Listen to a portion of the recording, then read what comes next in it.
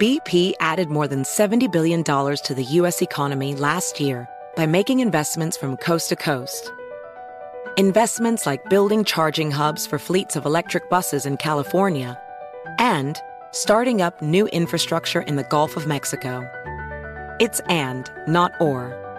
See what doing both means for energy nationwide at bp.com/investing in America.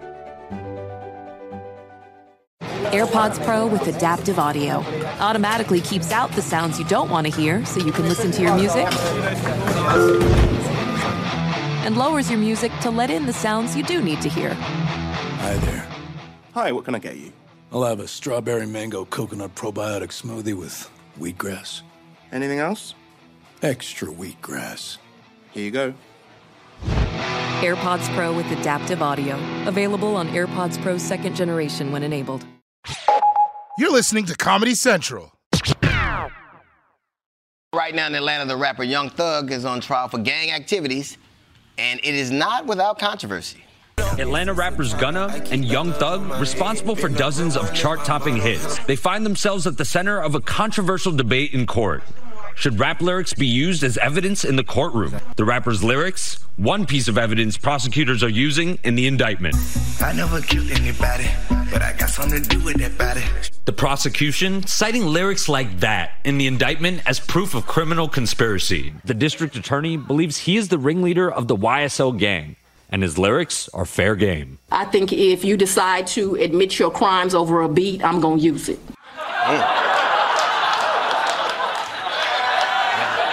That sounds like every mama I've ever seen in my life. FYI, young people, when your name is Young Thug or Gunna, you gonna go to jail. You're a mumble rapper, but they heard him clearly on that wiretap. I know that.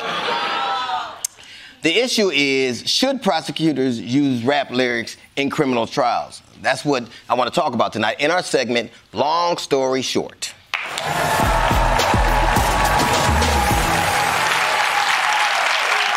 Well, since the 90s, prosecutors have used lyrics as evidence in defendants in more than over 500 trials. But don't get me wrong, if you rap about something you did do, well, that's a confession.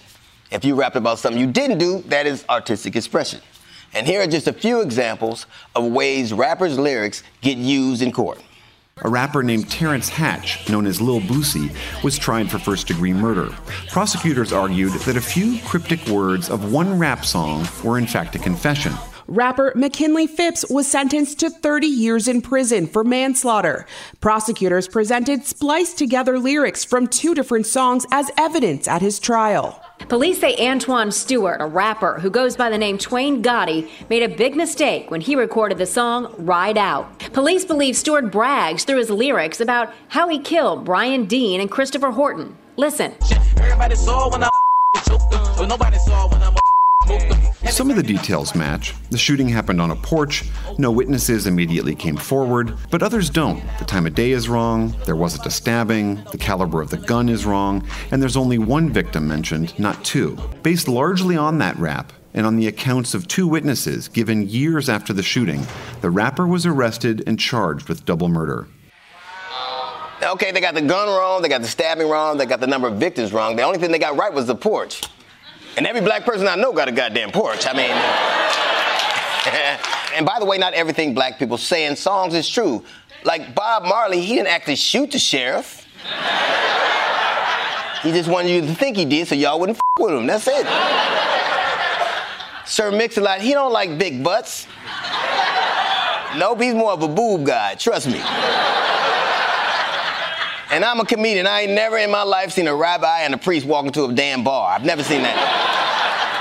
Art is an expression. They use this to reflect black life in America, and now they're being punished for it. But some prosecutors say, too bad.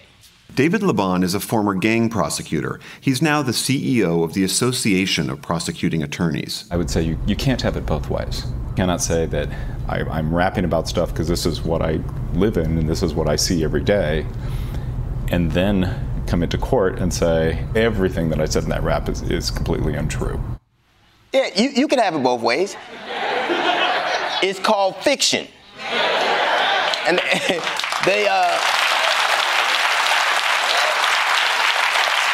They have a whole section in Barnes & Nobles. Read a book, bitch.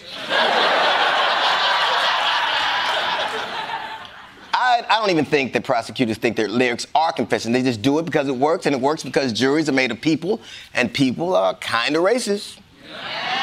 As a matter of fact, in a recent study, people were given identical lyrics and told that they either came from country artists or rap artists or heavy metal artists. And surprise, surprise, people were more likely to think that rap lyrics were written by a criminal.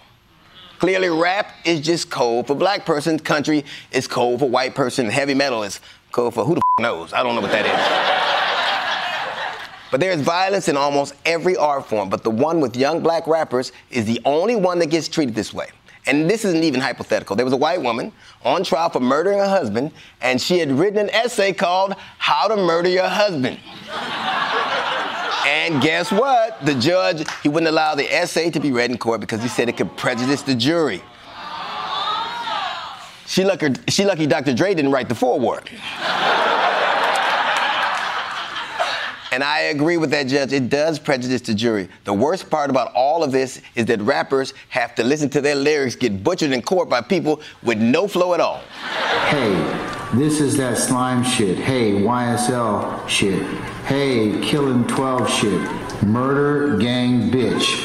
YSL until we're dead and pale. I never killed anybody, but I got something to do with that body. Ready for war like I'm Russia. Slimeball like yeah. Why would I lie? I got mob ties. And y'all thought Nick Cannon couldn't rap. So look, there are a whole lot of problems with the justice system in America, but this is an easy fix. Long story short, just stop using lyrics in court.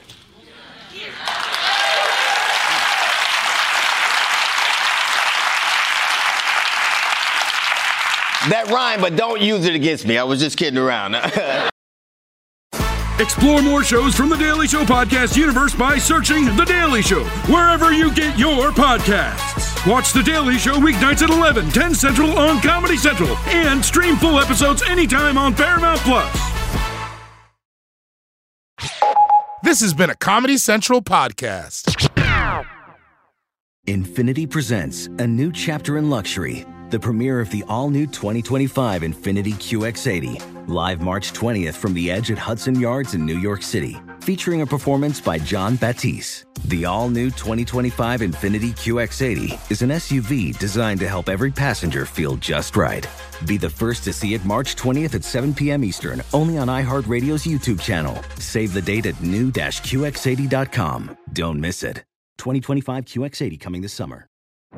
Today's episode is brought to you by the American Society of Magical Negroes, a fresh satirical comedy about a secret society of magical black people starring Justice Smith, David Alan Grier, Ann Lee Bogan, and Nicole Byer. As an official selection of Sundance 2024, the American Society of Magical Negroes has been heralded by critics as an uproariously sharp-edged satire and a must-see. Only in theaters this Friday. Visit the American Society of Magical Negroes Film.com to get tickets now.